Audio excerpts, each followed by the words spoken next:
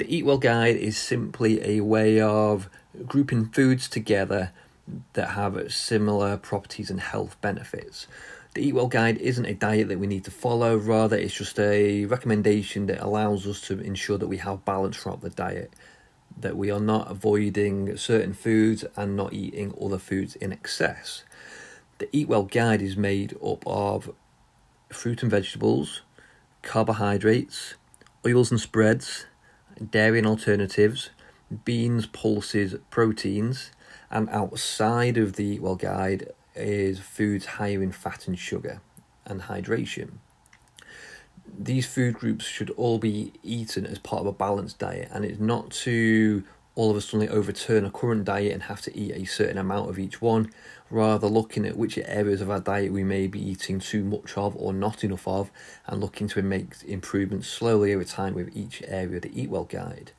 Fruit and veg helps us feel fuller for longer, it gives us fibre, and it also provides a whole range of different vitamins and minerals.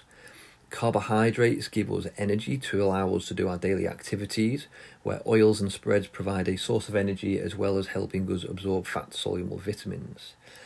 Dairy and alternatives help provide a good source of protein as well as calcium, and the beans, pulses, fish and protein alternatives give us quality protein which helps ensure our muscles stay strong and provides the building blocks of the cells within the body. Outside of the plate, we have the foods higher in fat and sugar, and it's not that these are banned or off limits, rather they are more viewed as a treat and they're not part of a healthy, balanced diet per se, but it's not to say that we have to completely avoid them. The key with these foods is eating them in the right amounts and in an appropriate frequency that aligns with our goals. The final part of the Eat Well Guide is hydration, and this is just to ensure that we are also thinking about how much fluid we are taking in on a day-to-day basis to avoid dehydration.